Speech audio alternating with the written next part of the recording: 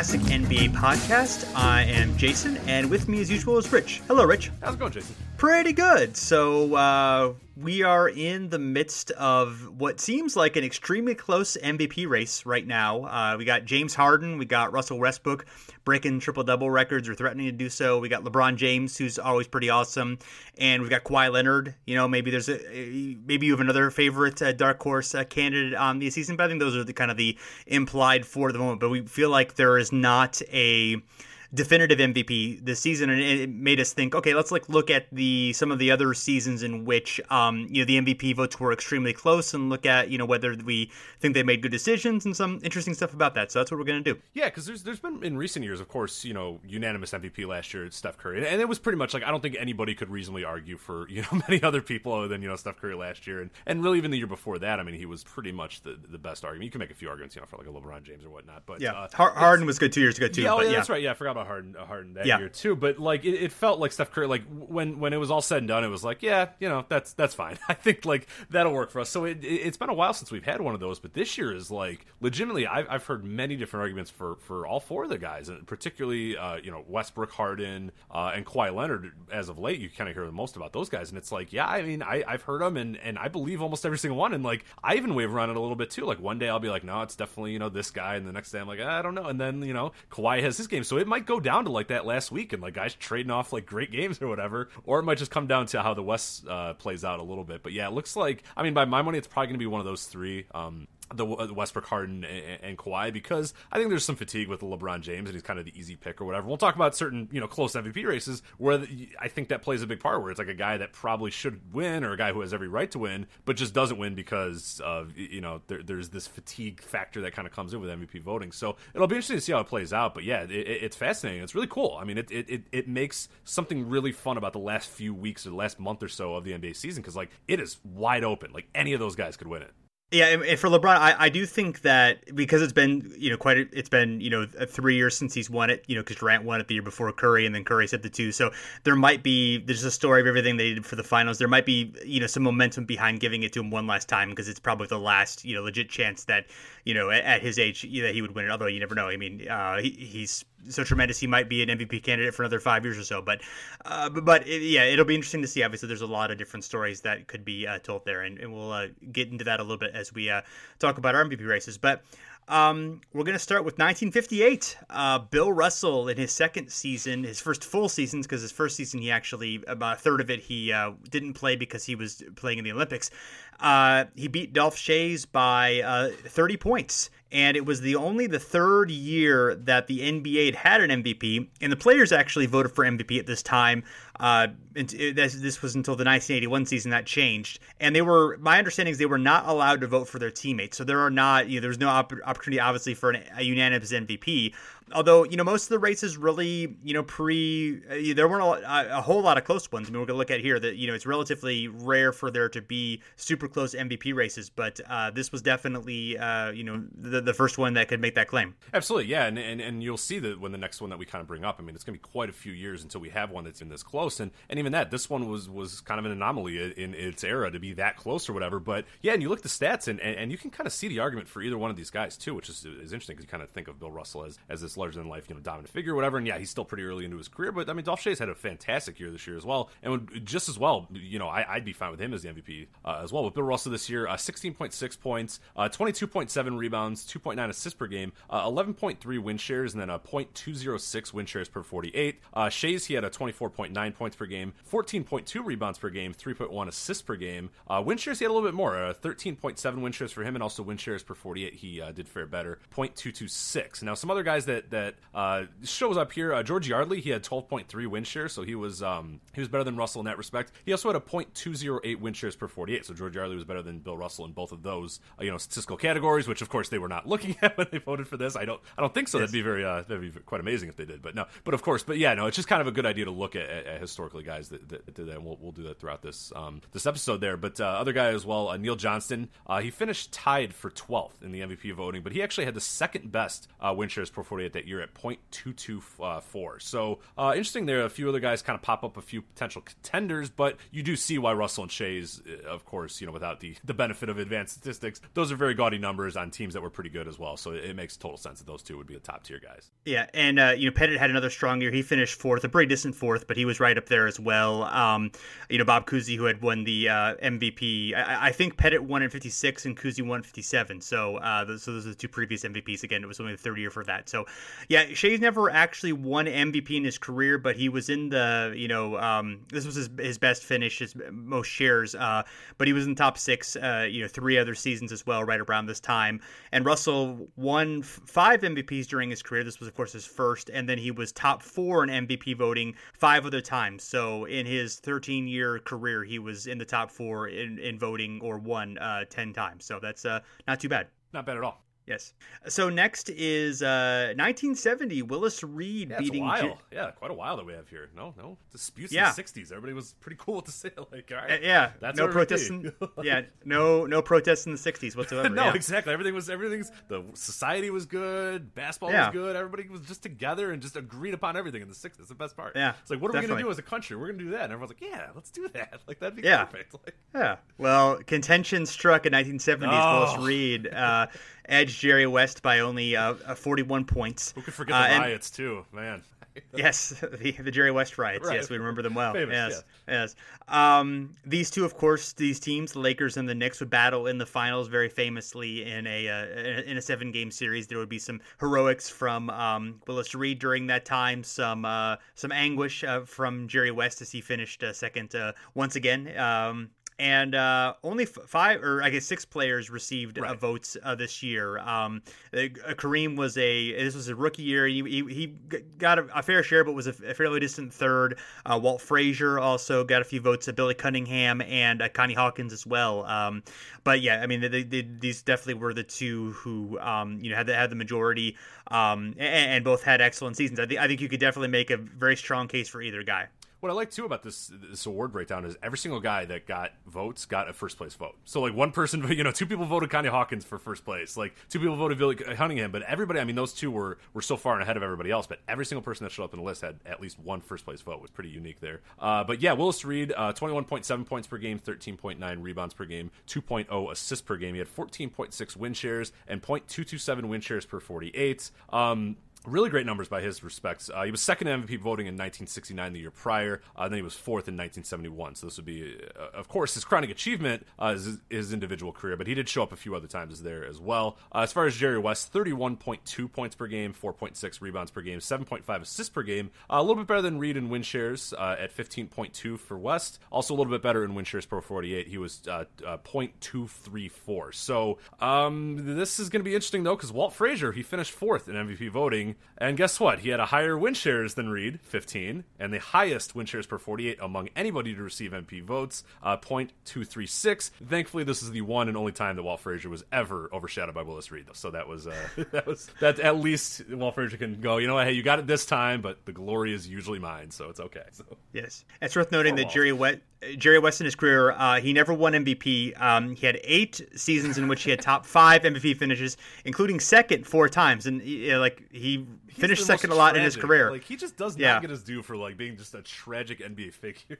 It's because he at least had some success. But it's just fascinating. You lose all those finals. You're always second in MVP. Like, what a horribly tragic figure, especially for a man named Mr. Clutch. So, yes. Well, worked out in 72, and he's had a pretty good life. But yeah, I would definitely take Jerry West's life. But yeah, it's definitely had he not won that title, I wonder what would be sort of the idea behind Jerry West. But I guess it was a different era too. If he was around now and always went to the finals and always lost and was always second in MVP, I cannot imagine the hot takes that would surround him. No, maybe in the 70s they were a little bit smarter about he gets there every year. That's pretty cool. Oh, he's almost always in the MVP vote. He must be very good. But we're not as intelligent. Maybe not. It's possible. We're tricked more by the fake NBA news. We manipulated by a certain segments. I don't know. We're often. I guess so. I guess we are. Yeah.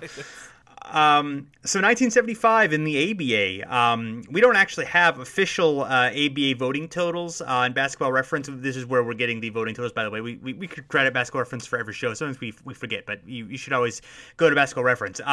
But there's a APBR forum thread that has some unofficial ones. So in 75, McGinnis and Erving each got 11 votes, and then Matt Calvin for Denver got 6 votes, and Bobby Jones for Denver got the remaining 2. Denver was a big surprise that year in the regular season, although they fell in the early in the playoffs, I believe. And the Nets did as well. For Julius Erving's Nets, they lost in the second round, one of the biggest upsets in basketball history. But I mean, this is the only time in either league anyone has ever shared the MVP award. The Rookie of the Year has been shared a few times, but this is the big one. This is the only time that's ever happened. And both had great seasons. Probably McGinnis had the slightly better season, but they were both, really good. And, obviously, you could make a case for either one. Absolutely, yeah. Erving, 27.9 points per game, 10.9 rebounds per game, 5.5 assists per game. As you mentioned, the New York Nets, he led them to 58 wins, but unfortunately they fell in the playoffs to the Spirits of St. Louis, and of course, as you said, the biggest upsets in basketball history. Erving was able to make it up, though, 1974, 1976, he won ABA MVP, and then in 1981, he did the same in the NBA. He was also top 6 in 6 other seasons as well, so Erving got his due eventually, but George McGinnis, so great year for him, and just a fun year for that Indiana Pacers team as well. So he had 29.8 points per game, 14.3 rebounds per game, 3.9 assists per game, or 6.3 assists per game, rather. But just a really great season. He led the league in points per game that year. The Pacers, they only won 45 games that year, but they made it all the way to the finals before falling to the Kentucky Colonels. So just a really good, really miraculous run there for the Pacers as well. And as far as George McGinnis, he had MVP votes in 1973, 1976, 1997, and maybe in 1974. We're not quite sure because it's hard to get records of things in the ABA. So we think so, but we don't want to say for sure because who knows. But so that was kind of the George McGinnis. So he's always a reliable player, always got those MVP votes, but probably this would be the peak of his basketball career. Yeah, I mean, he had some good years afterward in the NBA, and then he kind of fell off real young in his career. He really keyed that Pacers team in that postseason run. I mean, Slick Leonard said that that he had never seen another player have that kind of individual run. Other guys have actually might have been Slick Leonard, but maybe somebody else. But either way, a lot of the observers of the ABA were just really impressed by what he did, and the numbers bear that out as well. And obviously, he was a great player and helped them kind of continue that dynasty, but that was really the last gasp for them, and he was took them all the way to the finals. But unfortunately for them, the Colonels were a little bit too much for them. Yeah, I think that was his last year in Indiana as well, right? Because he went over to the Sixers. Yeah, right. Oh, yeah, because absolutely, of course, after, and then he played with the Pacers later in his career. That's where I got mixed up. So makes sense. He went to Denver for a little bit because he was traded for Bobby Jones, and then went to the Pacers right at the end, and then by then he had nothing left, and it was a little bit embarrassing for a situation for him being so bad for the Pacers after just a few years earlier he'd been just a tremendous player, but. But that happens sometimes, unfortunately. Everybody gets old, Jason, except for us. They do, yeah. So 1976, this is a really interesting MVP year. So Kareem Abdul-Jabbar is the MVP, and he had 409 points. Bob McAdoo was second with 393, so only 16 more. And then Dave Cowens was 15 behind McAdoo at 378. So extremely close for the first place votes. I'll read them here since I think they're interesting. Kareem had 52, McAdoo had 47, and Cowens actually had one more at 48. So very, very close. I think in terms of the 3 players, this is definitely the closest MVP situation. And the Lakers were they were, I believe, 40-42 that season. So they were. This was his first year in LA. So for him to win the MVP, and this was his 4th MVP, so he was certainly used to that, and he put up brilliant numbers. But there's been a lot made of the fact that MVP does not go to teams with winning records, and that's almost not above 50-55 wins. And that's almost always true now, but it was not true then.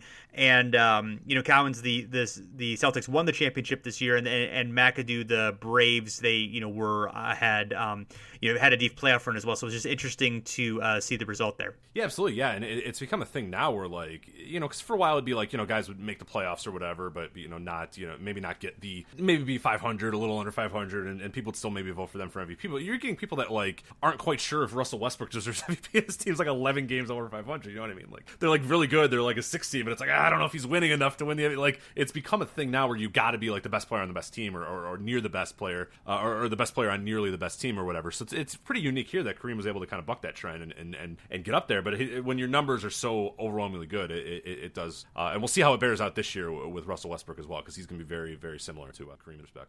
Yeah, so Kareem in his career won MVP 6 times, and then he was in the top 5 in MVP voting 9 other times. Good. Good. And then in the seasons he did not win MVP, he was first in either PER, win shares for 48, or box score plus minus, or all 3 on 5 other occasions. So you could make a good case for him winning 11 MVPs in his career. Just in like where he like absolutely like led in those categories. I mean, if you consider like being top 3 or being like among them, right. There's probably other years he could have been MVP too. I mean, just that level of quality for that many times is just pretty mind blowing. Yeah, and Cowens had he was the 73 MVP, and he had 2 other top 3 finishes in his career, which I didn't realize. And McAdoo was a 75 MVP, which I think that was definitely a year where he probably deserved over Kareem, although Kareem was still great. And he was second in 74 and 76. I hadn't realized he was quite at that level, during that entire run. I kind of thought 75 was like a much higher elevation than the rest of the time, but that's not, he had a really good stretch there, and I was always a great scorer even later when some of the other stuff fell off. But yeah, I mean, this was a pretty exceptional like I said, pretty exceptional, almost unparalleled for 3 guys to be this close. And this is definitely a year where I think we're going to have something similar to that, maybe even 4 guys. I think I might think a little more of LeBron's chances than you do in the MVP race, but we'll kind of see how that goes. Yeah, I wish. I mean, I think he has all rights to be up there, but I just don't know if, like, because I think a lot of the MVP too becomes like the story of the year, and I don't know that LeBron. I mean, what LeBron's doing, what the Cavs are doing, is basically just like old hat now at this point. You know what I mean? Like, all right, LeBron's great and the team's good. So like, I just don't know if he's going to get as many of those narrative votes, or the people that are like, well, what's the story of the year? And the story of the year is probably not LeBron yet. Like in the playoffs, it might be, but right now, I don't know. But yeah, we'll see. I hope he's up there because I think he absolutely deserves to be up there. I'm sort of, if I was a betting man, I don't know that he's going to be in the top 3 there, or real close to the top 3, even if he is 4th. But yeah, this year is really unique because so you got the stats, and I'm not going to read all the stats here, but one thing that I did really like, though, is that the top 3 in the MVP votes were also the top 3 in win shares. So it's one of those rare years where it's like they got it right. I mean, those guys were so clearly the top 3 players. Win shares per 48 holds up pretty well. John Drew slips in there at second highest at .216 win shares per 48. Fred Brown, he's got the 4th highest win shares per 48 at .167. He finishes 13th in the MVP voting. But for the most part, the advanced stats bear out that these 3 guys are your best players in the league. So that's unique, because we will see a lot of times we're coming up, especially in these close races, where one of the guys falls completely off or is nowhere near. But this is pretty good, and yeah, you can't really beat these 3 guys in this particular year too. I mean, these are really, really gaudy numbers from all these guys.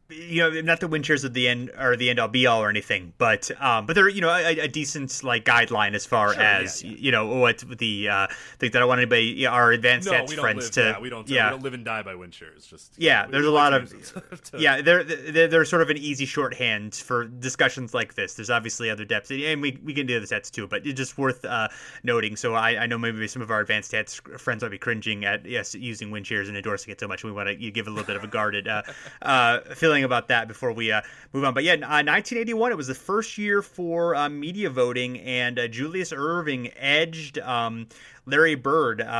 Very, very close race there, and he won by just a 31 points. So he had Erving had 28 first place votes, and Bird had 20 first place votes. And this was only Bird's second season. These 2 teams, of course, were already in the midst of tough playoff battles, and the Celtics would get the edge in the playoffs. Not that would have any bearing on this MVP vote, but it's interesting because it looks like, numbers wise, Erving's case was quite a bit stronger than Bird's. Yes, so Erving, 24.6 points per game, 8.0 rebounds per game, 4.4 assists per game. But here's where he really was above him. Win shares, 13.8 win shares. Win shares per 48, 0.231 win shares per 48 for Erving. Bird, on the other hand, the normal kind of counting stats, he holds up pretty well. 21.2 points per game, 10.9 rebounds per game, 5.5 assists per game. So he's neck and neck with Julius there. Unfortunately, on the other things, win shares, 10.8 win shares for Larry Bird. And this really hurts. 0.160 win shares per 48 for Larry Bird this year, which uniquely though, so we'll kind of break down both those numbers. Larry Bird, he was 8th total in win shares that season. Kareem was first, Erving, Moses Malone, Adrian Dantley, Artis Gilmore, Marcus Johnson, and even teammate Robert Parrish were all higher than Bird that year, which is crazy. Then worse yet, Bird was 13th in win shares per 48 this season. 13th. Above him was Erving, Kareem, Parrish, Magic Johnson, Bobby Jones, Johnson, Gilmore, Malone, Dantley, Bob Lanier, George Gervin, and James Silas, all over Larry Bird in win shares per 48 that year. Yeah. And as you sort of mentioned or alluded to a little bit earlier, Kareem, had a chance at a lot of other MVPs or a legit case for these, and I think he got absolutely screwed this year because he's tops in the league in win shares. He's second in win shares per 48. The Lakers won 57 games, and then the NBA Finals. Like, what? Yeah, and no, they didn't win the finals. They won the finals in 80. Yeah, or no, they didn't get in 81. They got there in it was the Celtics and Rockets in 81. This was right. They were upset. Yeah. Oh, of course. Not that had any bearing on it anyway, but yes. But for the record, he definitely. 26.2 points, 10.3 rebounds. All that stuff as well. I think it was Erving's year. I really do. He kind of had the shackles taken off of him a little bit and was able to kind of be a little more like the old Dr. J. You kind of playing that style. He'd kind of been more blending in with other guys, and it became a little bit more of his team, and kind of run around him at this time. But Kareem was absolutely up there, and Bird had a very good season. Those numbers are still really good. They're just not. They looking at it from the perspective we have now, they definitely seem a tier below what Erving and Kareem and other guys were doing. But Bird obviously would get there. Just within a few years, he would eventually win 3 MVPs and finish in the top 3-5 of the times, including 81. So it was 5 times total. So that's obviously really impressive for his career. And he absolutely was, I think, during that time when he won MVP, I think he was very much, I think he was clearly the best player in the game. Magic was close, and there's other guys who, you could throw in there as you're thinking about, but he definitely elevated that level just a little bit premature, at least according to looking at some of these measurements that we like to use. Absolutely. So 1990, another controversial, another good a 3-way one.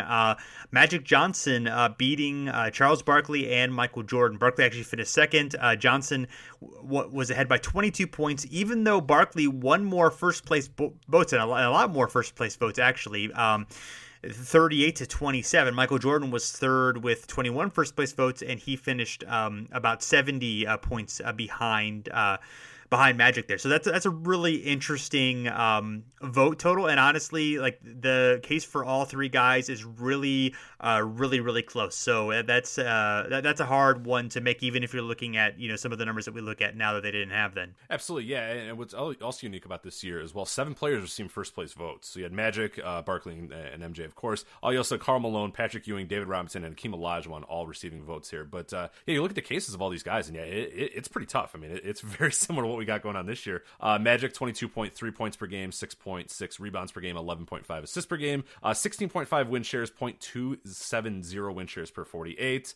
This would be, of course, Magic Johnson third and final MVP. He was also top 3 6 different times in his career, so a good little resume there for him. As far as Charles Barkley this year, though, 25.2 points per game, 11.5 rebounds per game, 3.9 assists per game, 17.3 win shares, so he beat Magic a little bit in there, and then a 0.269 win shares per 48, so a little bit lower than Magic Johnson, actually 0.001 lower than Magic Johnson win shares per 48, so very close there. But Barkley, obviously he didn't win this time, but he would win MVP in 1993 and finished top 6 other times as well. So again, a great little resume there. And then there's Michael Jordan, of course, 33.6 points per game, 6.9 rebounds per game, and 6.6 assists per game. So the counting stats really love him. The advanced ones do too. 19 win shares and then a 0.285 win shares per 48. So definitely, from a statistical standpoint, if you want to put Michael Jordan Jordan as your MVP, that you could definitely do that. But either way, any one of those guys I think works pretty well. And what's unique about this one too is everything holds up perfect. I mean, the top three in win shares that year are Magic, MJ, Barkley, and Magic. So it's in reverse, in different order, but it's still those three guys. And then win shares per 48 has the same top three as well. MJ is tops in the league, but then you have Magic and Barkley right behind him. So it like the top. I mean, those are whether you put Magic first or Barkley first or MJ first, like you pretty much very similar to how I think it's gonna be this year. Like there's no bad argument for any of those guys because those are just no doubt the three best players in the league on this given year. And he'd already won the MVP Jordan had in '88, and he would win it 4 other times, and then finish in the top 3-5 other times. So, and in his non-MVP seasons, he was first in either PER, win shares per 48, or box score plus minus, or all three in 5 other seasons beyond the MVP ones. So you could make a case for him winning, 10 MVPs in his career, and certainly this is one where you could make the case. But the other guys, it's up there too. I mean, this is right on the threshold of when Jordan, is probably he's already the greatest. He's already the best player in the game. He's probably been that for a couple years. But Magic, he's still holding on. The Lakers are generally a better team, and Magic's doing some great things, and Barkley was kind of threatening that as well, and some other guys. But it would obviously be clear in another year or two once the Bulls were a championship level team that Jordan was number one. But there's still the kind of that underlying questions of a feeling like is he too much is he too much of a scorer, which is kind of a silly thing to think, but that was the reputation at the time anyway. No, it never was. He was a winner from the moment he came in the league, and he was a winner when he left. So that's all I've heard. So that's all I will hear, Jason. There you go. Fair enough. So 1997, Karl Malone beating Michael Jordan, one of those years in which you definitely could have made a case for Jordan. These two players would win a battle, of course, in the finals, in which Jordan won that battle handily, as he generally did in the finals. This was very much a two-man race. Between Jordan and Malone, and honestly, this is sort of seen as like kind of a silly vote, but honestly, I think it's pretty. I think you could make a case for either one. I don't think it's a bad case. I think maybe Jordan has a slightly better case, but it's very, very close. And I can understand like rewarding Malone for the Jazz were having a pretty great season, and I'm not saying you necessarily favor a guy who hasn't won it before, but like I don't think it was just purely okay. We're sick of playing voting for Jordan. It's not as egregious as kind of the narrative would let you believe, where it's just like, well, I'm so bored of voting for MJ. I guess Karl. It's like, no, Karl had a great year, and the Jazz, kind of reemerging as a powerhouse in the West as well. I mean, it coincided with just an awesome year from Karl Malone. 27.4 points per game, 9.9 rebounds per game, 4.5 assists per game. He had 16.7 win shares and a 0.68 win shares per 48. You contrast that to Michael Jordan, 29.6 points per game, 5.9 rebounds per game, 4.3 assists per game. Jordan edges him slightly in win shares, 18.3, and again slightly in win shares per 48 at 0.283. But it's not like a ridiculous like an ungodly idea that these guys would be here. It's just it's fine. I mean, Karl Malone was a great pick this year. I mean, it's Jordan probably does have a better case, but the narrative has it that like they just needed somebody else, so they just okay, fine, I guess Karl Malone, and it's just not true at all. But what's interesting though, win shares per the win shares total for the league, the top three hold up. Jordan was number 1, Karl Malone was number 2, and then Grant Hill was number 3. So and that was the top 3 of the MVP voting that year as well. So works pretty well. Win shares per 48, interestingly enough, it's Jordan, Malone, and then Malone's teammate John Stockton. Yes, John Stockton, he finished 15th in MVP voting that year, but was 3rd in win shares per 48 at 0.226. So good old reliable John Stockton. So that shows you just how awesome that Jazz team was at in this year or whatever. So I'm fine with them winning, getting representation there, because I think it was a really cool story as well, from kind of a reemerging in a way. I mean, they didn't go away really, but like they were a powerhouse in the early 90s, and it seemed like they were knocking on the door, and then it kind of wasn't quite there, and then they just kind of come right back in the late 90s and really just do some great stuff and go to, of course, back-to-back NBA Finals. Right. Malone, in addition to the 2 MVP years, he also had 7 other top 5 seasons in MVP voting. So he was he was knocking on the door for a long time for that. It's kind of easy to forget that, because he's another guy who was so excellent for so long and isn't necessarily thought of, like in the same way as like, okay, he was ever, like the best player in the league. And, granted, Jordan was, he played while Michael Jordan played. So it's hard to, break that. But he was definitely up there. And he's maybe, people maybe don't like him for other reasons. And so I think maybe there's a lack of appreciation for just like how like immensely good he was. And some of it, he didn't do, he had some issues with, playing particularly well in a couple of those finals. He not coming through in key moments and stuff like that. But I think for the most part, that's overstated. I think he was just amazingly great for a really long time, very deep into his career. A rare, on the very small list of guys who were amazing till age 40. So that's worth something right there. Yeah, I think he's got something like 14. I don't have it in front of me, like 14 times where he was like top 10 in MVP voting, or at least got 12 or so times he had MVP shares. I mean, the numbers are obnoxious. Like he was just always there, pretty much from 1986 until early 2000s. He was in the MVP race, one way or another. So that's it's pretty egregious sometimes when he doesn't get the love that he deserves. So. But speaking of Karl, there's a second MVP race in 1999 where he edged Alonzo, Mourning, and Tim Duncan. He beat Mourning by about 50 votes and Duncan by about 87 votes, I believe. So it wasn't absolutely it wasn't quite as close to some of these races, but it was definitely interesting. Where there were three really strong candidates, and Shaq honestly had a pretty strong case as well, and finished well below these other guys, but.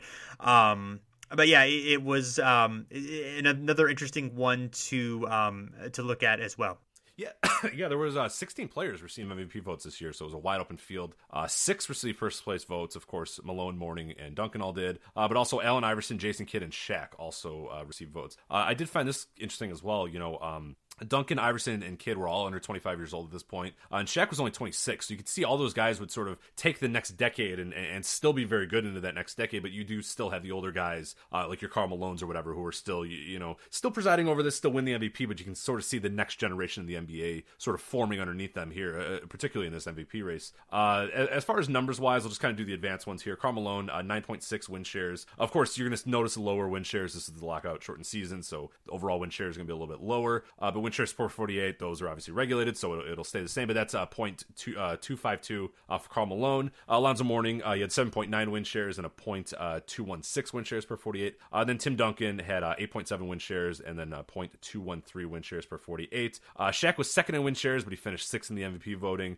David Robinson finished 12th in the MVP voting, but he was actually 4th in win shares, so you get those guys as well. David Robinson, who's well known as a win shares per 48 guy, a guy that's just like, you look at the leaderboards, win shares per 48. It's like him and Chris Paul are like the guys that are just like dominant figures in win shares per 48. Of course, this year Robinson led the league in that category. Shaq came in second, and then it was followed by the 1, 2, 3 in MVP voting. So for the most part, they got it pretty right. But yeah, you can make a case for Shaq for sure being in there, and maybe a small case for David Robinson as well to get a little bit more love in here. But that top 3 is not bad, and Malone definitely works as an MVP here. This is yet another one where people kind of poo-poo it a little bit, but I think it's a solid season for him, and I think he's a good pick. Yeah, and this, as you kind of were talking about, this is Malone was the oldest MVP in history, I believe, this season, and he was the last, really of that last time anybody in that generation, anybody who was drafted in the '80s, won an MVP, I believe. So that it really was kind of an end of an era there as you're moving on to the 2000s and all this, younger generation of guys who are in their, early to mid 20s are,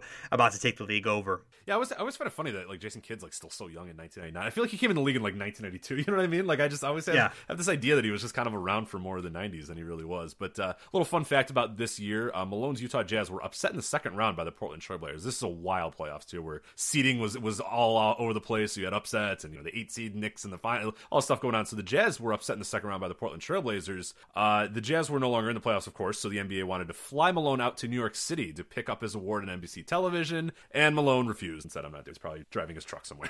Didn't want to go to New York. So, but it was interesting because I think Alonzo Mourning, I think he got knocked out pretty early as well. So it was like a thing, usually when you give the guys the MVP, they're still in the playoffs, but like none of their guys were still in the playoffs. So they just, I don't know if like they ever showed something where they're getting their awards or if Malone just did, press in Utah or something like that. But yeah, really interesting season. But that's just a wild season at 1999 as well. The playoffs are just a mess. Yes. Yeah. Although the Blazers, it was, they were the lower seed, but they actually were like only 2 games worse in the standings. Yeah, and that's why the seeds are so crazy, because you're like, oh, they got upset. And it's like, well, all these teams were just like this blob of teams. It was so impossible to know who was really like, the good or the bad. It was, everybody was kind of in a blob, and especially, like you said, Portland was great. And the Knicks showed that too. They were the 8th seed, but it was like, they were like a handful of games away from being like the 2 seed or something. So it was a wild sense. So. Yeah. Well, when you only have 50 games and, and they were a weird team that kind of gelled toward the end, but, Yeah, so interesting one. Tim Duncan, however, who finished third in MVP voting, definitely showed up in the playoffs that year. And speaking of Duncan, 2002 MVP race, another close one, 57 points between Duncan and Jason Kidd. And I mean, this is another one where, the 6 guys got first place votes here was Duncan, Kidd, Shaquille O'Neal, Tracy McGrady, Kobe Bryant, and Gary Payton of all people. Still, still playing well, although by 2002, I'm not sure that he was necessarily. I bet that was a Seattle beat reporter. I'm going to go out on a limb and say, like, either his mother or a beat reporter in Seattle. So that's the only... I like Gary, but there's going to be a really egregious MVP vote coming up here in a little bit, but go on. Okay, we'll enjoy that one, but yeah. So, but this is another one where, I mean, I think Duncan, you'll talk about it, but I think, Kidd, because he's interesting to look at numbers-wise because, you can definitely see the effect that he had on the Nets and how they helped, and I think he was really important in turning them around, but if you kind of compare the numbers and look at the advanced numbers, it's clearly, it seemed like, Duncan and Shaq were really the 2 strongest candidates this year, and Kidd, on that level just didn't necessarily belong in the conversation, but, you look at some of the other components that are considered, and, I certainly see why there were a lot of votes for Kidd, but, I would probably think like, with that gap in these numbers, I would think Duncan would have definitely been the right choice. Yeah, and Kidd was absolutely one of those stories where the story and the narrative of the year definitely helped that guy out. Obviously he didn't win it, but he got right up there because of that. Because he comes to the Nets and almost immediately they find success. They jettison Stephon Marbury out of there. He goes there and the Nets emerge as a powerhouse in a very weak East, but still, you can only do what you can do, and that's his conference, and that still gets credit for spearheading that team and spearheading them to the NBA Finals and having a great season. But yeah, when you look at the numbers, I mean, Tim Duncan, 25.5 points per game, 12.7 rebounds per game, 3.7 assists per game. The advanced ones, though, he just destroys Jason Kidd. 17.8 win shares and 0.257 win shares per 48. Jason Kidd, 14.7 points per game, 7.3 rebounds per game, 9.9 assists per game. So a very Jason Kidd-y, stat line there. Win shares, 8.9, not good. And then 0.140 win shares per 48 for Jason Kidd. So not great. He's 13th in win shares overall and 17th in win shares per 48. Yeah, that's not great. Duncan, he's tops in the league in win shares. Second, Elton Brand, actually, but he tied for 16th in MVP voting. Dirk Nowitzki, he came in third for win shares, but finished 8th in MVP voting. Shaq, he finished third in MVP voting, but he was tops in win shares per 48. And Tim Duncan, who of course won the MVP, he was second in win shares per 48. So a lot of good choices there. Not any of them really Jason Kidd, but I get it. I mean, you understand. And I remember at the year too, I mean, it seemed like he was a decent pick too, and we're going to have another guy again where it tends to be a particularly with point guards. It definitely helped in this era as well. But you go to a team that wasn't good, and all of a sudden they get good. It's like it's not all their credit, but it's easy to kind of tell the story that they were the key cog in that. In both cases, they absolutely were, because Jason Kidd, rightfully so, did deserve a lot of credit for the Nets emerge in the East, and the guy we're going to talk about here in a little bit, he deserves credit as well. But yeah, when you look at the numbers, it doesn't quite work. But the most egregious votes of this entire MVP voting season, Michael Jordan. Yes, Wizards Michael Jordan got 16 MVP votes. Yeah, well, points. I mean, they weren't most valuable player. He didn't get first place votes, but yeah, he got points. Right. Despite the fact that he had a 3.3 win shares and a 0.075 win shares per 48. So speaking of beat writers giving votes that they shouldn't, that's bad. He did not to be. Well, the Wizards had such an outstanding season that you should reward him for that. Yeah, he picked Kwame Brown up and him and Richard Allen, and they just said, hey, we're going to do this. But yeah, come on, guys, that's really bad. I mean, come on, guys, come on, the voters who voted for Michael Jordan who are listening to this right now. Yeah, all you that always don't do that. I want to shame you. I mean, yeah. How does Peja Stojakovic had so much of a better year, and he gets one MVP point. Mike Bibby got in there too. I think there's like 7 Sacramento Kings that got points in this season too. Yeah, it's hard to pick just one. Hito Turkoglu gets one. No, I think Peja, Bibby, and Chris Webber all got it. Just a lot of people getting points here, but yeah, Michael Jordan should not have been at all. But sure, yeah. Kidd was also 5th in MVP voting at one point, and Duncan. He won this MVP, 2003 MVP, and also had 7 other top 5 finishes in his career. So you could definitely have made the case for him in 01 and 04 as well as the 02 and 03 one. So Tim Duncan, pretty good, is what we're saying. And the last race that we're going to look at is Steve Nash's first MVP in 2005, a slim victory over Shaquille O'Neal. And this was another situation like he talked about where Nash came to the Suns in free agency from the Mavericks and was certainly a good player for the Mavericks, but never considered an exceptional one. And that all changed when he went to Phoenix and helped inspire a turnaround there. But yeah, the vote was extremely close. It was 34 points between the two, with Nash winning, of course. And honestly, like the numbers here, it's not like I think there's definitely a strong case for Nash. It's more the second MVP where I think that he goes a little bit astray. So I think statistically and narrative wise, I think Nash has a pretty good case here. You can certainly make the case for Shaq as well, and him going to Miami and helping inspire them to be a really good team as well. So either way, and there are other guys, Dirk and Duncan and some other guys, even LeBron, although he was still very early on in his career, but he was producing really well. So it's not like I don't think Nash was certainly a bad choice. It's the numbers wise, it's a little bit different for than Kidd, getting second in 2002. Yeah, absolutely. Yeah, I'm right with you. I think that the 2006 one, which we're not going to talk about because it wasn't all that close, but that one is really egregious because you have LeBron who just had an incredible year as well, and a few other guys as well. And yeah, that one just does not really work all that well for Nash. But this year as well, 15.5 points per game for Nash, 3.3 rebounds per game, 11.5 assists per game, 10.9 win shares, 0.203 win shares per 48. Now Shaq again very close here, 22.9 points per game, 10.4 rebounds per game, 2.7 assists per game, 11 win shares, and 0.211 win shares per 48. So not a huge, giant, egregious difference between those two. So I'm okay with that. The top three win shares players, though, they finished 11th, 3rd, and tied for 9th. So you actually have a case that neither of these guys, if you really wanted to do it, should have won. KG was first in the league in win shares that year. Dirk was second. And ironically enough, Nash's teammate Amari Stoudemire was 3rd in win shares for the total that season. And he did receive a first place vote as well. Nash, he was 11th in win shares, and Shaq was 9th. Shaq's teammate, actually, Dwayne Wade, tied Shaq in win shares. So you actually have a legit case that, both of their teammates had better, arguable, either better or at least arguable cases for the MVP, just as well as Nash and Shaq did. So it's a very unique situation here. Win shares per 48, top three, they feature both KG and Dirk, and then Tim Duncan slid into the third.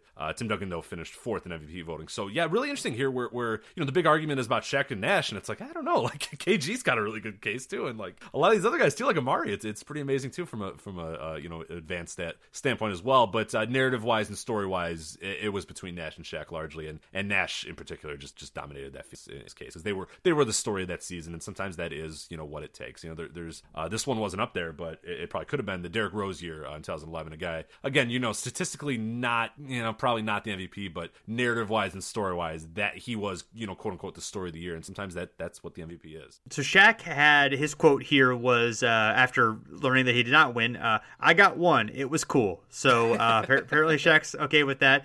He did have 7 other top 6 MVP finishes in his career, including second in 1995, and you could really make very strong MVP cases for him in 99, 2001, 2002. So, he only won it in the year 2000, which it was clearly his best season, although he had some excellent ones as well. But, a lot of that time, of course, he was not necessarily as good as a regular season, and then he would turn on during the playoffs, especially during those Lakers championship years.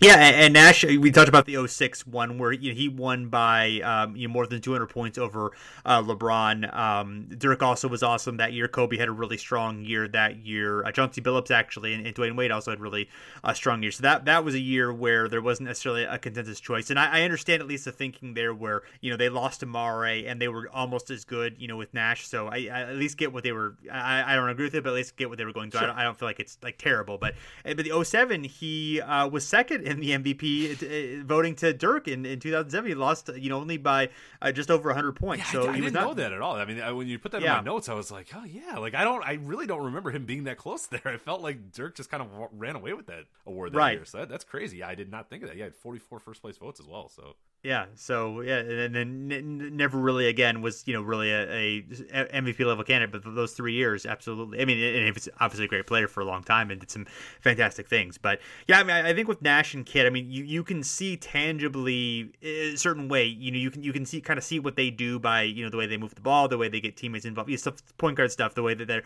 great at. So I think it's easier to look beyond the stats for those guys and see some tangible things where you're playing other positions. I mean, you can definitely see individual greatness, but as far as like how you affect your teammates, sometimes that can be harder to see. And I think the point guards definitely get the benefit of the doubt when it comes to that. Yeah, particularly in Nash. I mean, Nash held the ball on every possession. You know what I mean? Like that was the thing that made everything go. Like, you know what I mean? Like he was always in the middle of the play. He was always either passing the guy or it's so easy and it's so in your face that it's hard to avoid his contributions as well. And then when that team kind of emerges out of nowhere and he's one of the key cog in them emerging out of nowhere and becoming a great team. I mean, yeah, it's hard not to kind of reward him in some way, with the votes or whatever. So I definitely get it, but and it's not as egregious as some people say. I mean, maybe the second one, but Nash was still a very good player at the point as well. So it's not like we're really putting him down. I think the Kidd one's pretty egregious, but that worked out with the story as well. So I do get that one. So. And Kidd didn't win either, so exactly so right. So a little bit less, So. All right, Rich. Well, anything else we have to say about this category? I think we've exhausted it fairly reasonably well. I was going to say though, Jason. No matter we talked about all these MVPs, but let's be honest. You're the real MVP. Oh, Rich, that's. I was going to leave the show off with that, and then you started talking, and I didn't want to interrupt. So it's like, no, he's well. There you go. Yeah, and then we got too busy, and you were talking about Dolph Schayes, and I didn't want to ruin that. So I just wanted to tell you that. So well, I appreciate you. You're the real MVP for waiting for the perfect time to say that. So. Thank you, I appreciate it. Like Jason Kidd, though, I time it perfectly. Exactly. Hey, you're getting the points. So, all right, everyone. Please never compare me to Jason Kidd ever again. That made me feel icky just thinking about that. So. Fair enough. It's be excised from the record. Thank you. So. Okay. All right. So thanks everyone for checking us out. You can find us at thestepback@fansided.com, and you can also find us on iTunes, Stitcher, wherever you listen to your podcast. And you can follow us on Twitter or Facebook at Over and Back NBA. So thanks for listening, and we'll be back again soon.